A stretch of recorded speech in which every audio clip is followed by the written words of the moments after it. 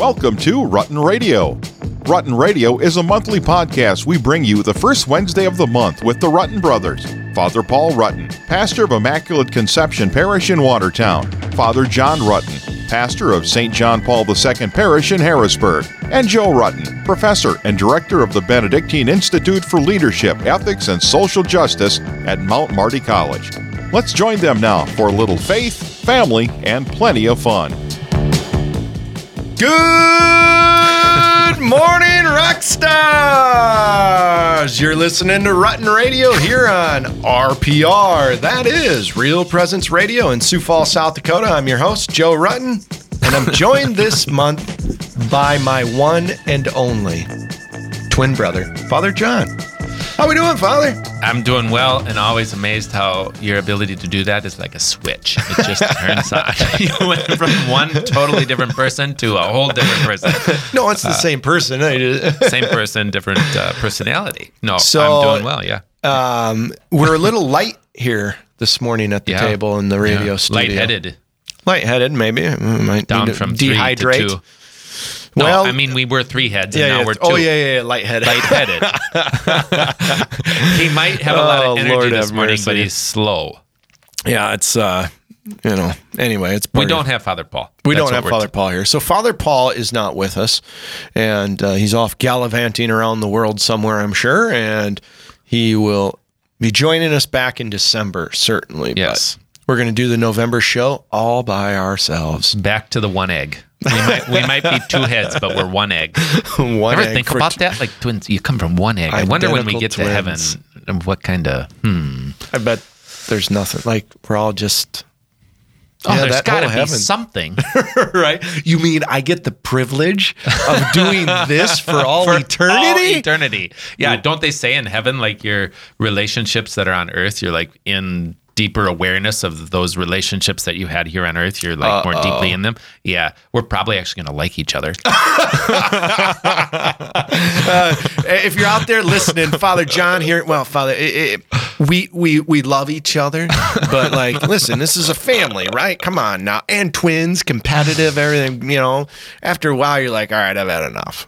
All right. That whole image of, and there are a lot of twins are like the same person, and they share all their deepest Oh, yeah, and they're like best friends. And they read the same books, and not us. We did have the same friends growing up. Yeah, for a lot of and we got a lot of similarities. All have fun stuff, but generally speaking, there's something within us that after about an hour, we're like, you know what? Why don't you go home?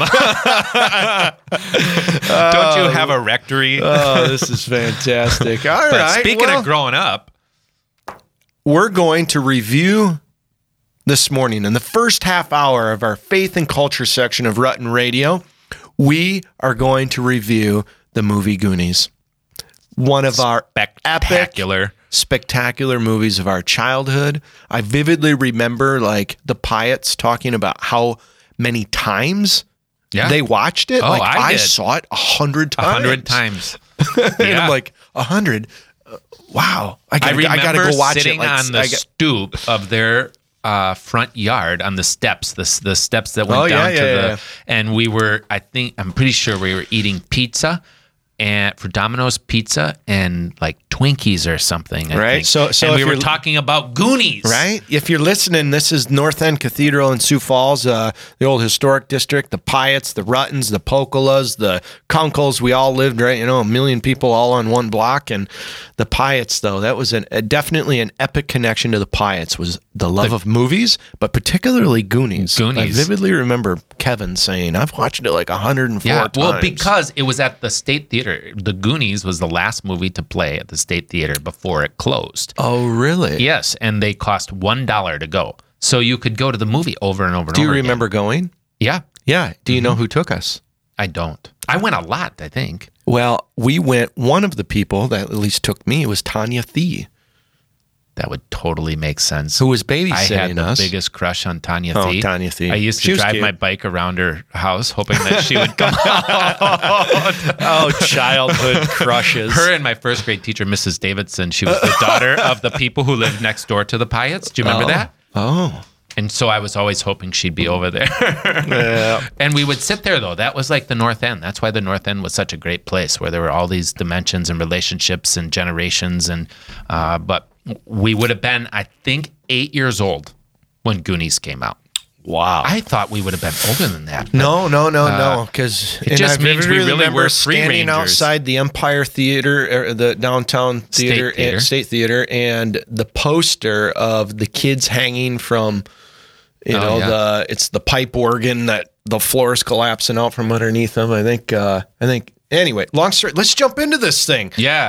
All right. So Goonies is the movie to review. So when we take a look at Goonies, we want to kick it off and just kind of say, all right, how do you approach this movie? Well, first of all, the question I ask for myself is, why should we be reviewing this movie of all movies on a Catholic radio program? We certainly talk about life, but why would we? It's not a religious movie, and per se. More importantly, because I absolutely despise sentimentality. Oh, so. You do? Well, I mean, I am sentimental. Like but me in the Notebook? Really? I love sentimentality. I can't even think about watching The Notebook. Maybe I should watch it. But. Well, I mean, I don't know. Like you're flying out just on an airplane and you're going through all those movies and they're all like sentimental. Oh, yeah. Now, what I realize though is sentimentality doesn't mean that what I'm watching is sentimental. It might mean that I'm just not going deep enough into what's in front of me. And so I live it at a sentimental level. Goonies has something for me that is less about sentimentality, but nostalgia. Yes. What is nostalgia? Is an important recognition going into it, that there's this sentimental longing or this affection for something of the past, typically of a period or a place with happy personal interactions or things from my life that bring back this like. So I have nostalgia in front of things. Towards Goonies. Well, any person has nostalgia. Sure.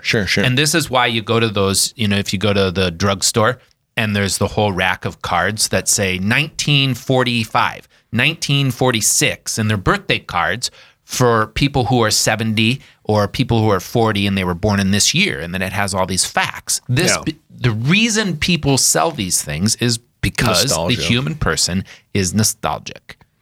We look at our past in a way and we want to have this affection again for it. So you have this nostalgia for Goonies. If somebody out there hasn't seen Goonies, which, by the way, if you haven't, do please immediately. Well, no, finish the show. Then maybe come back. You can podcast. You can watch the show listen to the show on podcast. What's the general narrative basically of Goonies is basically that you have a neighborhood of kids that in the adult world, the neighborhood is starting to get bought out by a developer who also happens to be the father of one of the high school friends, and they're going to turn the Boondocks into a golf course.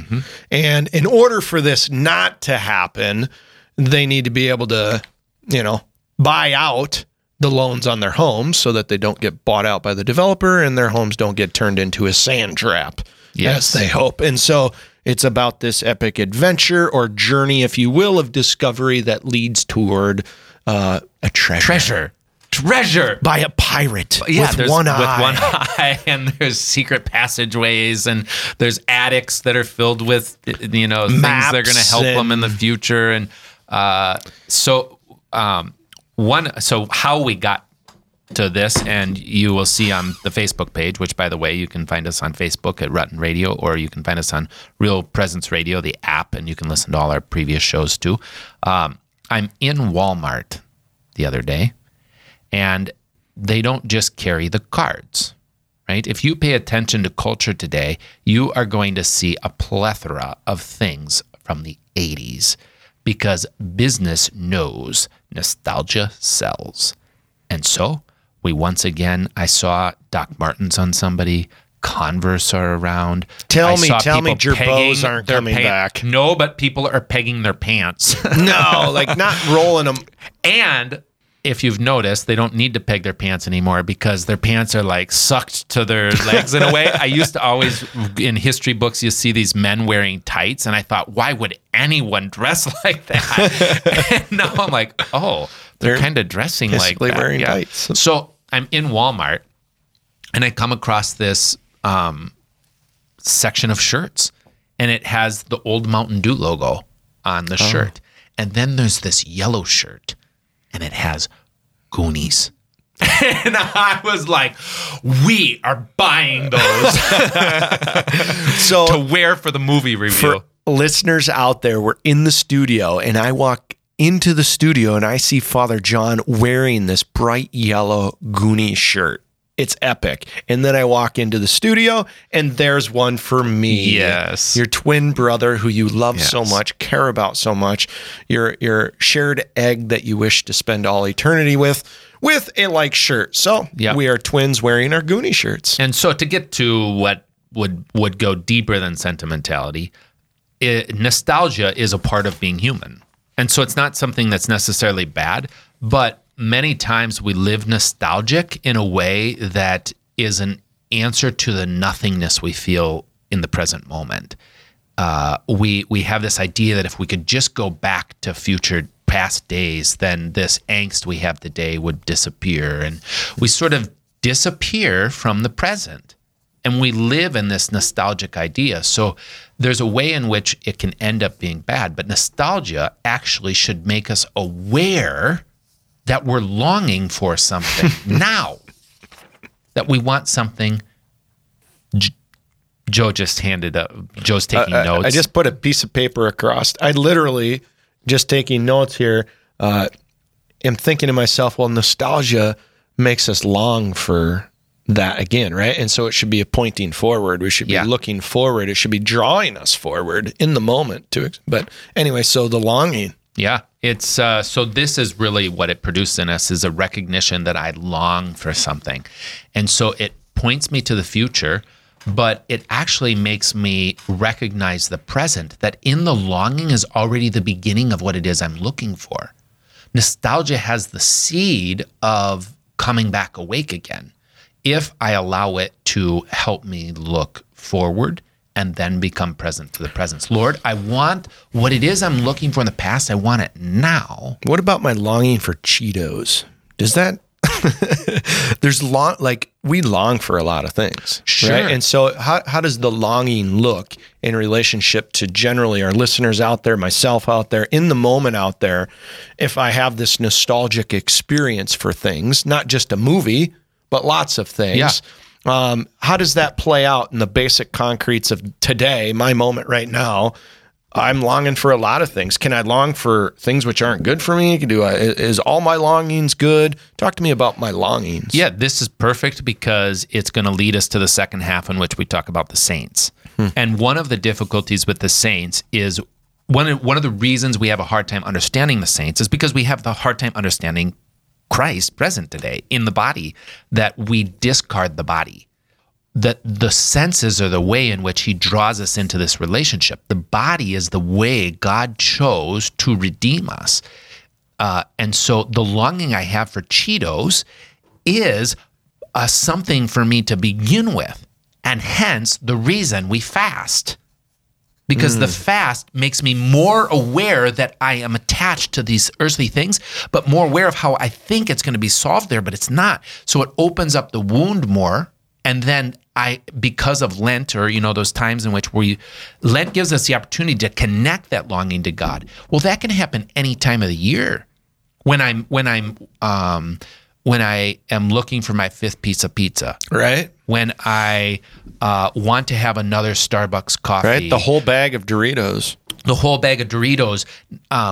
It helps me realize I'm made for something that can't be quenched. And so if you take that away, fasting, a discipline, so if you remove that, my desire to eat the whole bag of Doritos, all right, you're saying, so when I remove that, it exposes the longing that I'm trying to satiate, that I'm trying to fulfill through the bag of Doritos. Mm-hmm. And if I allow that an opportunity, I can take that inordinate desire, that longing that I'm fulfilling in the Doritos, and you're saying I can redirect that, or I should redirect that toward God himself. Yeah, and what I think the church does is redirects it, okay? Because it's putting in that point to us in Lent. But gotcha. What we do is become aware that this longing, this nostalgia, is pointing me to him. So it's not like I have to, with a Herculean effort, like go turn to Jesus. The church is actually the aid to doing that by giving us these seasons. Now, even without the church, a person can fast and can realize I'm attached to things and I'm made for eternal things and not yet know Jesus. But the church is this great aid to us in doing this. And we become aware, I'm made for you. There you are. And the reason that I kind of caution that, like, we get it, is because if we think we're like the ones that make it, we miss the most important thing, is simply to just be aware, this next bag of Cheetos is actually my need for you, Lord. So how did we get on all this? Nostalgia awakened through Goonies. Oh, yeah. And that in turn, nostalgic can be pointing toward this human longing. Yes. That we have for the more, for God himself. For God. That we tend to replace with all kinds of things in our day. So nostalgic things are helpful when they lead us to our awareness we're made for something eternal. Gotcha. Otherwise, we live in the past as to avoid the despair of the day. And this isn't new, because in the Liturgy of the Hours, there's one of the readings that the priests and religious pray, and laity are encouraged to pray too, where Augustine talks about this. St. Augustine talks about longing for, thinking that the times in the church in the past are beautiful. I don't have it all on the top of my head, but I remember reading that, because in seminary, you're always thinking, if we could just go back to when it was this, and when it was before this, and it was before this. And I'm like, wait a minute. Augustine was with people who thought, if we could just go back to the 200s, or if we could just go back to, so it's been with us. It's a human part of our recognition that we fail. It's interesting too, because when we have that nostalgia for the past, it's often done in a very distilled way, where we choose to see or think of it in a way that we want it to be. Like, for instance, the church. Let's go back to, I like having some Latin in my Mass. That'd be great, right? Yeah. So this desire to have some of what the church had previously, maybe in larger quantities and some quantities today. I've always thought sometimes we forget why the pendulum swung so much at Vatican II, and that is because some of the 50s and 30s and whatever, some of the past was very austere, could have been hollow, could have been authoritarian, could have been had lots of negatives to it too. I only choose oftentimes though to think of the positives, right? The blessings. And so this desire to have that which is past, in my focusing on it, almost causes me to fail to live in the moment. I'm just thinking about, and it reminded me of the dad that lives through his son on the high school football field. Like this idea that somehow I'm trying to catch something that's like sand between my fingers. Like I can't, and it's not satiating my desire. So what happens to the dad in the kind of cliche way? The dad is yelling and screaming and he's mad at the coach. And if you just play my son, and where's the peace? Where's the joy? Where's the experience of life in the moment of the all you're doing is getting mad and angry. Where's the fruit? The relationship with the Son is what is necessary. Everything is fruitfulness from the relationship with the Son. When the Father has the relationship with the Son, then everything else has its place. The problem is the place in which the Father does this is a broken world. And so it's easy to get caught in I can humanly fix the brokenness, or I can live in this relationship and allow the fruit of that relationship to be what fixes things. And there really is a fruitfulness to it, but it sometimes is hard to see. What I would think is helpful in that same regard, if we take it in light of Goonies, is we can think of those days, the 80s, as being, great and stuff. Wonderful. We had Goonies, and we lived in the North all over End, the North End. We were running, and if we could just get the neighborhoods back, and you didn't have to lock your doors. Which, and all by these the things. way, we didn't. And we had people break in. They didn't have to break in. They just came in. By the way, in the 80s, we didn't lock our doors, but we should have. Yeah, and with the things have changed, and certainly it would be nice if they were different. But to live in the present now, we can go back and we say, well, what about those days when the interest rates were through the roof? And what about when all those farmers found themselves losing their farms? And what about mean, you just can go back, and we do have an ability to, when nostalgia makes you think that the past didn't have any pain to it, or that the past was only this place. Whereas the truth is, now is the time in which the Father wants a relationship with the Son, with me. But he does it oftentimes through the crack, through the pain, through the wound is the place where you realize grace is coming. So if you're out there listening, you're telling me that God, the Father, the creator of this whole thing, the person behind my Catholic faith or wherever I'm at in life, like that person right now in this moment wants a relationship with me, wants to love me, wants to be present to me in the middle of all of the crap, the brokenness, the pain. Right now, me, where I'm at, that's where I ought to live. Not in what was, or even maybe what could be, but what is. That's what I'm telling you. That's not what I'm telling you. That's what Christianity is. It's not my opinion or my idea. That's what Christianity is. God dwells among men. Incarnate. He's here. Now, because we are human beings, we aren't Jesus of Nazareth. It's a journey. It goes up and down. We are forgetful. We do lose our way. We do live in the past. We do live in the future. But if we pay attention to this, your heart can't not keep looking, and it just keeps going and going and going. And the more and more you become aware, this is why older people. A lot of times older people do have a peace, because you get to the place where you realize so much of what I was paying attention to is frivolous. I remember this really wise professor at the seminary in Connecticut that I went to, and he sort of lived through some really crazy days at the seminary. And we would talk to him about how he lived through it. And he basically said, I came to the seminary and I did the things that I was called to do. Basically what he's saying is, he did the thing. Does that make sense? Like, he didn't live in the past. He didn't live in the future. He's just like right here. God's doing something, right? And did he make vast changes? Yeah. I don't know that he made vast changes, but I'll tell you what, he was still the one sitting there. None of the other people that he was with were around. Right. And so to get to where we are with nostalgia, it has a great place. But if we really pay attention to it, it's going to show us that we're longing for something. And that longing is a present event now. Right. And it should or could draw us to the one that created the longing. The one who, and that's the Father. So we'll get more into that in the second half hour. Yeah. We'll talk about the longing and our desire. There's great stuff that we'll talk about, the saints and all saints, all souls. So my kind of take on Goonies is not necessarily the nostalgic, which I love. I so nostalgic for Goonies, but is the adventure side of it all. Like, man, life's an adventure. Like, this stuff is too dang fun. Like, it's wonderful. It makes me want to go outside. It makes me want to go on a hike. It makes me want to go out to the Black Hills. It makes me want to get out of my house and go somewhere and do something. It makes me want to go to Great Bear and go for a walk. It makes me want to like go down to the creek in my backyard and see if there's a frog down there. Like, it makes me want to be a kid again. Like to kind of just stop and say, well, wait a minute. This is an adventure. Life is. And the older you get, the more responsibility you have. And so you kind of get your vocation comes into play where you've got a marriage and a family and a job and the mundane routine that is life, the normalcy that is life.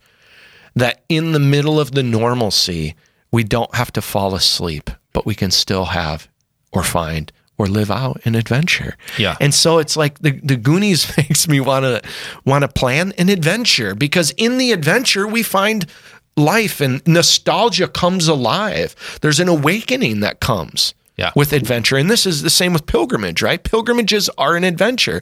You got to go on like the pilgrimage of a lifetime. Yeah, like, amen. Come JP on, how did you get We love you. So I know what happened. You named your parish John Paul II because you knew you were positioning yourself to get a place on that pilgrimage with Bishop to Poland. Actually, it almost came about at the same time. I was coming into Sioux Falls on a Friday at like 5:20. They left the chancery office open. I got the documents saying Bishop Swain had established as the parish St. John Paul II, and the person that picked me up told me the bishop's bulletin that month had the pilgrimage in it, and I'm like, I think I'm going. I guess I'm going to Poland. So he just got back from like one of the epic countries and epic heartbeats of Christianity. Yeah. So I think this is true, and part of the difficulty that I can see in the pilgrimage, I can see in life, is the reason that we don't always go out and do those things is not everything was shown in there in those. Well, it was all shown in those. The friends had different gifts, and they made fun of each other, and there was difficulties there. Chunk made to do the truffle shuffle, in the Goonies. And Mouth was always. Yeah. But they all have nicknames. They all have nicknames. There's so much there. But what I realize is that's hard to do in real life. To recognize, Mouth, the one who is always into everything, is the one who tipped over the painting, the portrait that allowed them to see the portrait that had the map in it. And Chunk was the one who they gave the portrait to, and they knew that he would drop it and it would break, and then the glass spilled open. And like, there's all these things that it can be easy to like constantly look at someone's cracks and say, why are you cracked? Why are you broken? Why are you this problem? As opposed to just saying, what's the grace this person brings to the companionship? What does this person have to do with the journey? And then you realize every one of us, who is it God put around us? And start journeying, like living with them. But it requires we sort of say, but they're going to have a place where they don't add up, where they're difficult. But that's the place that maybe is their greatest contribution to who we are. And then hopefully we can say, I don't add up either. But maybe I still have a contribution. I don't add up. I feel like I'm cracked. You don't. I'm all right though. Yeah. That's where the rubber meets the road. Like in the daily living, like even for listeners out there, for students that I work with, I find that until I'm able to look at the plank in my eye, it becomes really, really, really challenging to try and communicate. Slivers and others, and so every once in a while I just find myself like preaching a lot. Like it's like, wait a minute here, I gotta step back and find where's that plank, and I'll even say I gotta pardon me while I get the plank out of my eye, right? Yeah. But that ability to stop and say, all right, I'm broken, and you see it when you begin to talk to people. As priests, you get this all the time. I don't know that everybody always gets these opportunities. As a teacher, certainly I do, and as a priest, you do. But to realize what goes on in people's lives before you met them at that moment. Abuse, divorce, psychological, depression. Like the world is very, very, very, very broken. I'm very, very, very, very broken. Now, I want everybody else to be really nice to me, but I don't know that I approach everybody else and say, how can I be nice to this person? How can I treat this person with kindness? And I've just found that more often than not, I'm selfish, I'm prideful, but if I know first awareness, come to that, it makes me completely compassionate to the other.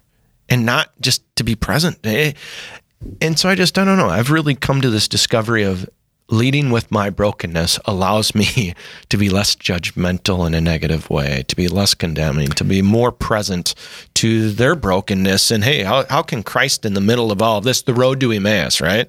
How can Christ be present to us as we walk and talk about our brokenness and talk about our struggles? And might I propose that here is the crack in which grace fills. Right. But if we don't understand the origin of grace and how it gets us, we fail to see the faces that brought it to us. And we attribute the newness or the goodness or the compassion to something separate, and we don't know how then to educate other people to it. We think you can just be nice, you can just be virtuous, you can just be good. No, I need someone to come to me that brings this newness into my crack and allows that grace to flow out. And that is something for us to continue to talk about. How do we allow Christ and God's grace to be present? You're listening to Rutten Radio here on Real Presence Radio, the November edition. You can jump online. You can find old podcasts. In the second half hour, we're going to talk about All Souls, All Saints, the wonderful month of November. We'll be right back. You're listening to Rutten Radio on the RPR Network. Don't go anywhere. We'll be back with more of the Rutten Brothers after these messages. Christmas at the Cathedral presents Unto Us, featuring Broadway star Mike Eldred, Nashville recording artist Shelley Jennings, and music director Dan Goler. 6 shows December 13th through the 16th at the Cathedral of St. Joseph. Get tickets today at ccfesd.org, all Sioux Falls Hy-Vee locations, or by calling 605-988-3765. Don't miss Christmas at the Cathedral. Hey everyone, Steve Sponskowski, Executive Director for the RPR Network here to thank you for the many ways you make a difference in the world. Even if you are just a stranger in the room, when you actively live out your faith in your daily life with charity and love, you make a difference. Most people without faith say that they have none because they don't see anyone around them living with any. So thank you for the little acts of love you do each day, from a smile to holding the door and saying hello, to taking the time to listen and to pray for another. They make a difference, whether you see it or not. The main reason that I like Catholic radio is I used to go to a non-denominational prayer group, and a lot of times I didn't know how to answer their questions. One question I can remember real good is, you Catholics worship Mary. And I said, oh, no. We venerate Mary, we don't worship her. And I want you to stop and think now, if you were standing next to, say, a 25-year-old Jewish boy who's like 6'4", 225 pounds, and next to him is his mother, would you insult his mother? I don't think you would do that if you were here on earth. But yet, I see people that are willing to do that to Mary when she's in heaven. I think Jesus is a true Jewish boy, and I think he's going to look at you, and he's going to take his finger and point it right in your face and say, I gave you my mother, and you didn't love her. Think about that. I mean, if you wouldn't insult somebody here on earth, why would you insult his mother in heaven? This is Rutten Radio on the Real Presence Radio Network. Now, back to more faith, family, and fun with the Rutten Brothers. Welcome back to Rutten Radio here at Real Presence Radio. We are coming at you from Sioux Falls, South Dakota.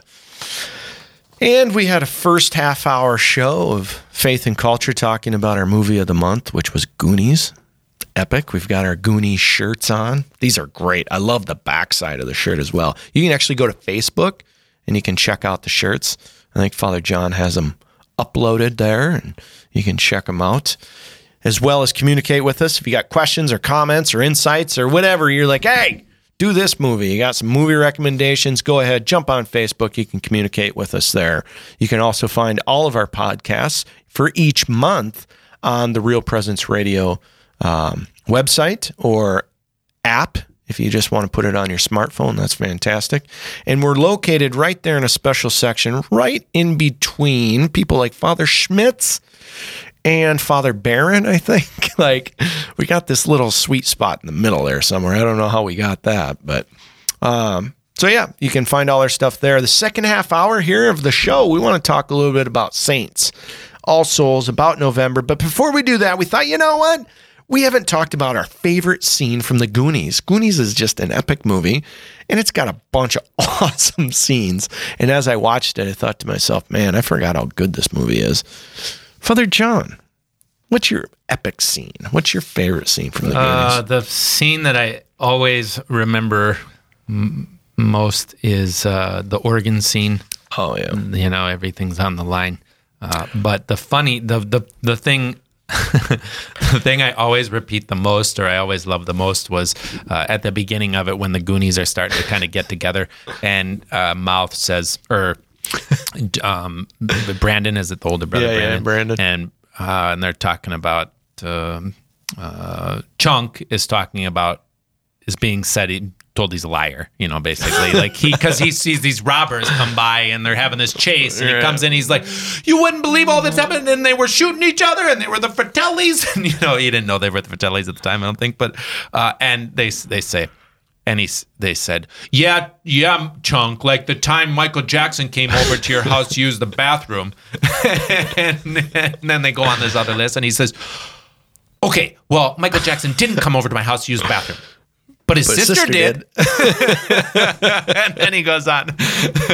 And the second favorite part is when he is with the Fratellis, and they're going to put his hand in the blender. Oh, yeah. And he has to tell them everything. Tell us everything. And they want to basically get out from him. Where did they go? Where did they go? Give up the guy. We're going to go hunt these guys down. And he's saying, and he's like sobbing. He's like, and there was the time when I was at the movie and I puked over the balcony, and then the other person started puking on that person, and then they started, and then they were all over puking. I don't know exactly how it says it, but it was. I always remember those two things. So Chunk's sort of my, and hey, you guys, Sloth. Sloth with Chunk on his back coming down the sail ship. So I guess of all people, Chunk's the one that makes the greatest impression on me. I like Mikey and the adventure, the kid that's looking for the adventure, and the way in which they're not booby traps, but the contraption set up to get into the house, right? See, Chunk has to do the truffle shuffle, right, in order to drop the ball that makes the bowling ball that does the whole thing. Like, I remember being a kid, right, trying to set up chain reactions, cause and effects in your house, like that.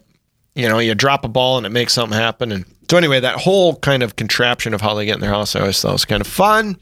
And, I think probably one of the things I found interesting was that when Brandon is on the bike, he failed his driver's license. He's a high school kid, failed his driver's license. And then the rich kids or the popular kids come by in the car and they're like, hey, Brandon. And then they hold on to him and they take off riding, and he's on this little bike. Mm-hmm. And then he goes flying off into the woods. Well, I had that happen to me where like we were out at Newton Hills, and I was going down a hill at Newton Hills so fast that I couldn't control it. And my bike, like front wheel went, and I crashed right into the ditch of Newton Hills. And I always remember thinking like, I could have like really been hurt. How did I survive childhood? So, nostalgic, right? I wonder a lot of us. Yeah. Well, good. Well, let's talk a little bit about November, the month of the saints and All Souls, and the good things going on here. So we kick off November with All Saints Day. Oh, when the saints go marching in. Oh, when the saints go marching in. How I want to be in the number. No, let's not. Okay. Father Paul so is in All here. Saints, what is All Saints Day? What's the point? What's it all about? What are those Catholics doing when they start November celebrating All Saints Day? It's a time of year we recognize the gift that God uses human instruments to bring about the divine salvific work of Jesus Christ in 2018 and every year since 33 AD. So tell me again. All Saints? Yeah, All Saints is that Catholics recognize certain men and women in history who have lived as followers of Jesus Christ in such a way that we are assured their witness on earth is a path that, if followed, will lead us to Jesus and so eternity, that they are in union with him in heaven. Yeah, that's saint with a awesome. Capital S. Okay? That's awesome. Scripture refers to saints with a lowercase s, which is us. Who are baptized, who are members of the family of God, the family of God, the communion of saints. But there's the communion of saints who are in heaven, capital S, and that's who we refer to on All Saints Day. And we give special terms like the church triumphant, and to that group, and the church militant to us here on earth, fighting it out still, living out our reality in the world. So we have these inspirational saints. I always like describing the saints and why they're of value to walking to school in a snowstorm or just after a snowstorm.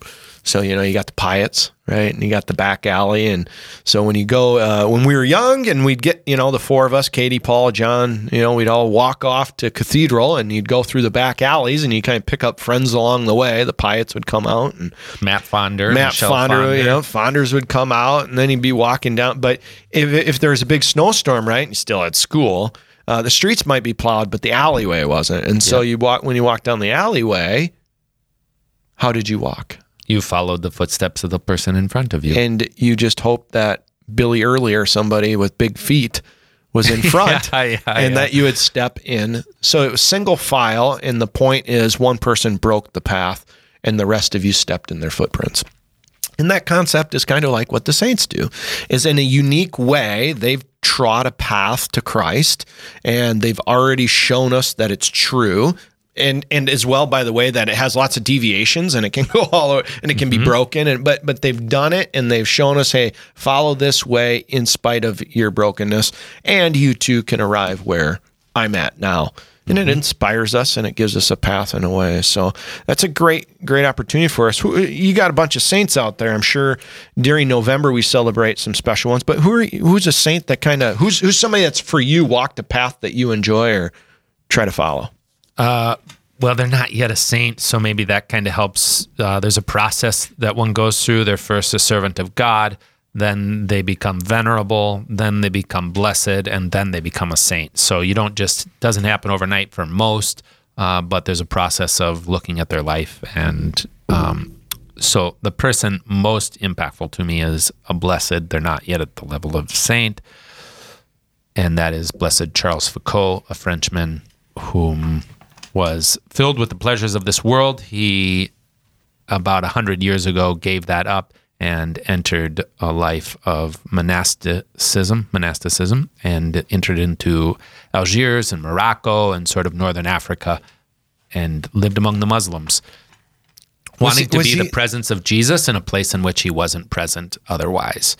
And he is impactful to me for a number of reasons, but one of the things he carries with is this recognition that he went there to be the presence of Jesus.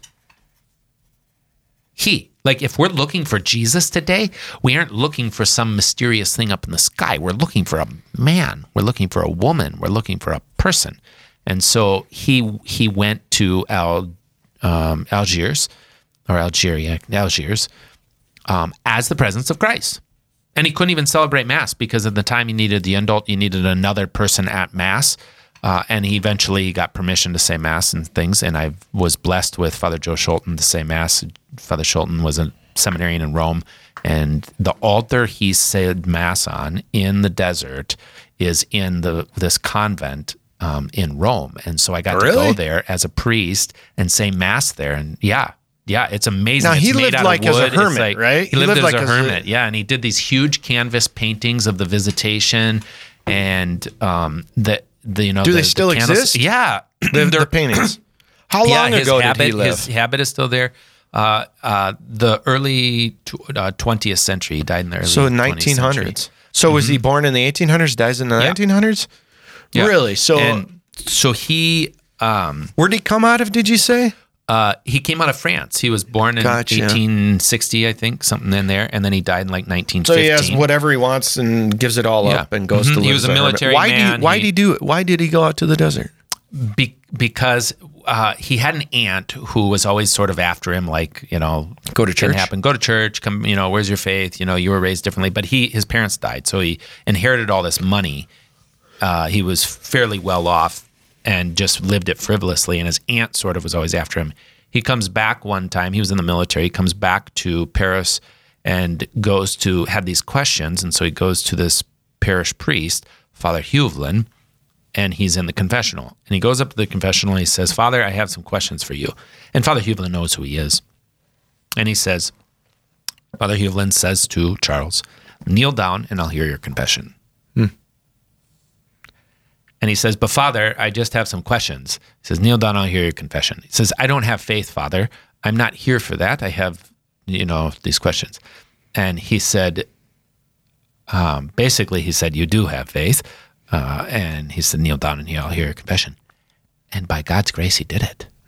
And he gave this confession that totally brought him back to the awareness of what God was doing in his life, a really profound experience. And then he said, "Now go to communion at the Mass that was being offered right over there."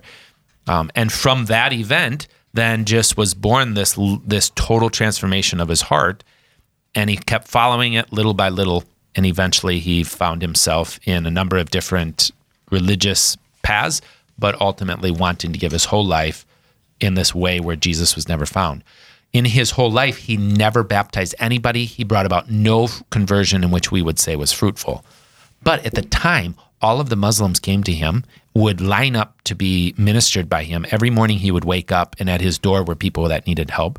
When the Muslims had arguments among their family members and among their things, they came to him to arbitrate them. And he was murdered by another band of Muslims. So he had a really good relationship with the Tuaregs, but these other Muslims were sort of, they thought he had a lot of wealth and things, and they kill him. And we find the papers that he was writing and discover that he was a mystic. And in that discovery of that he was a mystic, his papers started being sent all over the world. And these religious orders now have popped up following the spiritual life of St. Charles Foucault, of Blessed Charles Foucault. And they're typically people who go into environments where Jesus is not present. Gotcha. So they'll go get jobs in sweat factories. They'll start working for the circus and the traveling carnival in Europe. Today, people are doing this. Why? Because they want to be the presence of Jesus among those people. And it helps me recognize what is the saint. The saint is the person who brings the same presence that Jesus Christ of Nazareth brought 2,000 years ago. We have the possibility to carry that into this world. So we are the instruments through which someone else changes. Yes. It's our footprints that allow someone else to have a path. Right. And the awareness we need to grow in is to become aware that he is in me. He's using me. And how do we know it's him? Because something happens that surprises us, because we know that the fruit doesn't equal the effort I put in. The grace doesn't make sense in regard to the brokenness of me. And so oftentimes this is why at the end of all of our efforts, people give in, and then all of a sudden something blooms. This is so that we say, my gosh, who just made that bloom? Jesus. And he comes through people. And so the church recognizes these that we can be assured lead to this path. So Blessed Charles Foucault really has a huge impact on me because of this. Others that I would say definitely people would be more familiar with than Charles Foucault, but he's like the top. So how about you? Well, I would have to say that Pier Giorgio Frassati, Blessed Pier Giorgio Frassati for sure. Let's go back. Like not I a have saint. Once again, not a saint. If we have my first conversion, March 1st, 1996, senior in high school, my first saint that like just dominates me, that just grabs me immediately and says, I'm around you, is Padre Pio. I mean, just consumed literature about Padre Pio after my conversion. Followed by him, Maximilian Kolbe. Like the story of Maximilian Kolbe was the first talk I ever gave after my conversion, was the story of Maximilian Kolbe at a search retreat. Therese of Lisieux follows. The story of a soul, just like the simplicity of her way, that you can be in a convent in the middle of who cares? It doesn't even matter really. She can be wherever she is behind walls, and she can be the great missionary. Like she has the special way, like that God works however he wants. So Therese definitely kind of grabbed me and was strongly present. Then John Paul II, like before, I mean, he's just canonized now, but John Paul II, probably the sense of adventure, like that you would have this priest that loves kayaking and canoeing and skiing, but then is this magnanimous figure, like just grabs the attention of the world. I got deeply, deeply embedded in George Weigel's work on John Paul II. And then the last one would be Pier Giorgio Frassati. And Frassati's probably where I land most now. Like if I'm appealing to people, if I'm thinking about, hey, what's the path to go here? Frassati right now is the one most present to me. And it's probably because he chose intentionally not to be a priest, because he felt in his heart a call to go where the priests couldn't. And that was into the mines where the workers were, to go where the workers were. And so he studied to be an engineer. so that he could work in the mines in relationship to the people. And then this way in which he lived out his faith, where two worlds would not know the other sides of him, that he would come from a rich aristocratic world, and that he would be ministering to the poor, outcast, downtrodden, that he would have these two worlds that he would live amongst, that neither would know each other until his death. And then at his death comes this epic unveiling to both sides that says, sometimes we judge lots of people. We judge the rich and wealthy as if somehow they're other, and we judge the poor and downtrodden as if somehow they're other. And in Pier Giorgio, I see this coming together of both worlds that says, wherever we're at in life today, we're called to be in relationship to Jesus Christ, and we're called to serve each other. And it's very simple. Go to Mass. He would go to Mass every day and serve those in needs that are presented to you. Who are you called to serve? Serve them. So yeah, Pier Giorgio Frassati, I got like a life-size poster, bigger than life. I got like 8-foot poster. By the way, you still have my poster of John Paul II, maybe. It's in your closet in your house. No. Yeah, I brought it back. So I have these two epic larger than life-size posters of John Paul II and of Pier Giorgio Frassati. And as you named your parish John Paul II, I was like, that's awesome. And you borrowed my big old poster and you returned it, and I didn't even know it. So tell us about St. Maximilian Kolbe. Who does that? Who does what he did? So if you know his story, he's in the concentration camp, prisoners escape, they're going to execute 10 people to dissuade people from trying to escape. One guy cries out. For the Germans, the person, the number was all that mattered.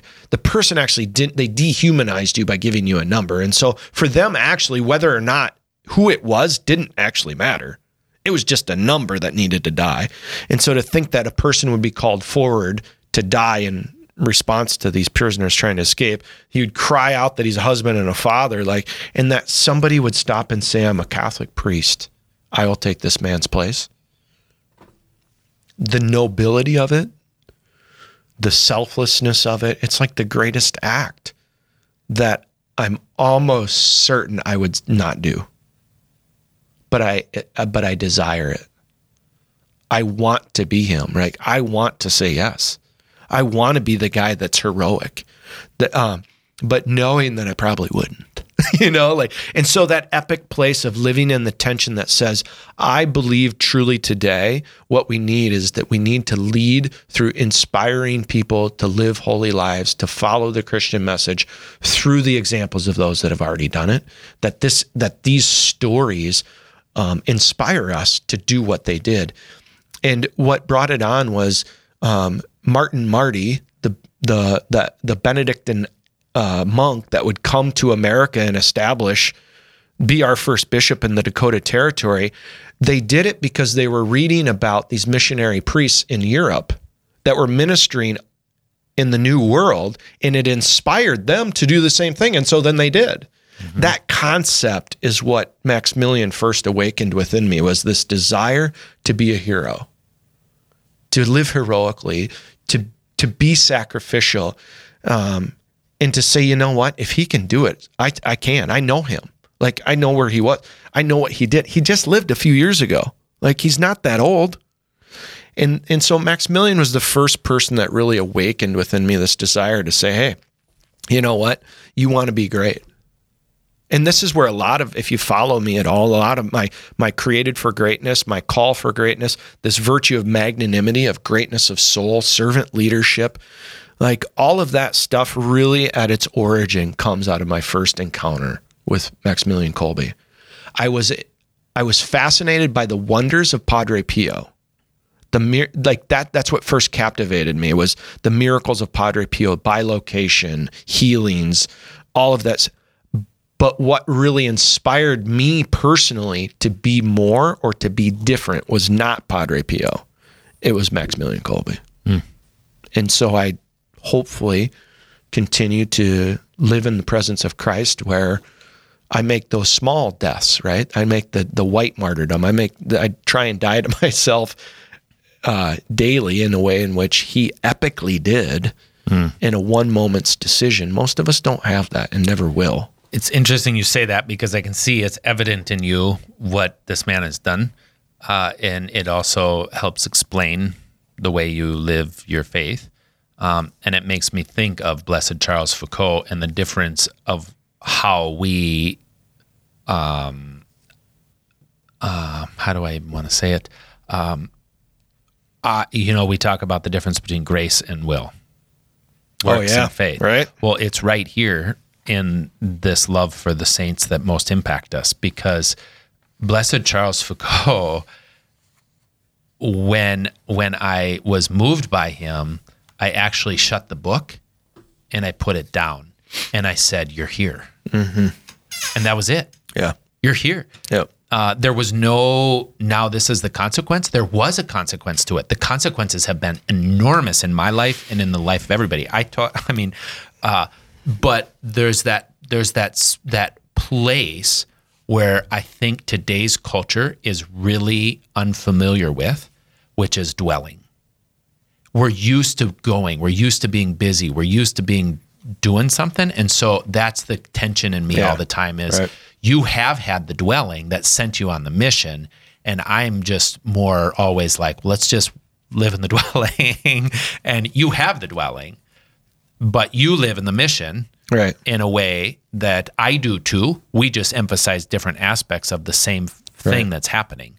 But the most important dynamic is that these people brought this to us. And if you bring and marry in Pier Giorgio Frassati to the conversation, there maybe even is a little more richer expression to that, in the sense that he was a call to action. He was a call to mission in the workforce, in the world, in where people are doing their daily activity. Like that inspiration of Maximilian Kolbe to live heroically, married with Pier Giorgio Frassati's desire to have an apostolate within the laity where they're at in their work life and daily life, is kind of the marriage of where I see my mission, my calling, the exercise of my vocation professionally, spiritually, in the church today. Well, that about wraps up our segment here of Rutten Radio on Real Presence Radio. We hope you'll join us next month as we come back at you live, hopefully with the three-headed monster, and Father Paul is with us. Let us close in prayer and lift up all saints, and ask for this prayers of all saints, but particularly for all the souls of the faithfully departed, as we pray the family prayer. Our Father, we thank you for your love and for your many blessings, especially for the precious gift of each other. Help us to show our gratitude by loving each other as you love us. Make us understanding and patient with one another, quick to admit our failings and ask forgiveness, generous in sharing the joy and strength we can give each other. Father, give our family lively faith and the courage to share it with those around us. Direct us to the state and life you planned for each of us, and help us to use your gifts to serve you. We entrust our family to your fatherly care. Preserve us from the corruption of the modern world, and help us draw closer daily to you and to each other, until we come to share with you the joys of heaven. Jesus, Mary, and Joseph, help us to be a holy family. Amen. And we'll see you next month. You've been listening to Rutten Radio on Real Presence Radio. To hear today's episode again, visit our website, yourcatholicradiostation.com, and find it on the Sioux Falls podcast page. You can also find it on our app under podcasts and special events. And be sure to tune in for more Rutten Radio next month. Rutten Radio on the Real Presence Radio Network.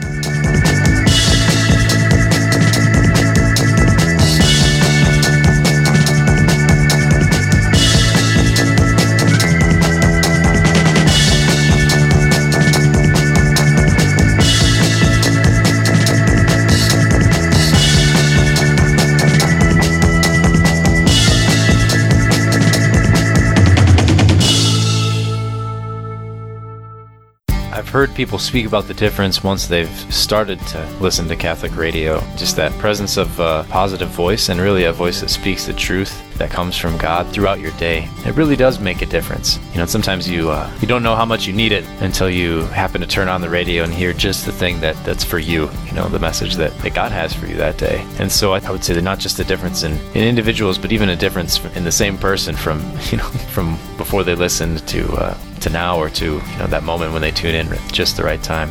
Every forum of our lives is an opportunity for that evangelization, letting the light of the gospel in, and that includes our home life, our work, even our activities we enjoy, whether you're on a sports team or there's some kind of hobby you share with other people. All of those are opportunities to let the light in.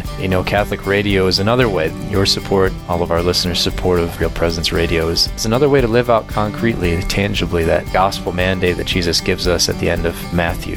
Go and teach all nations.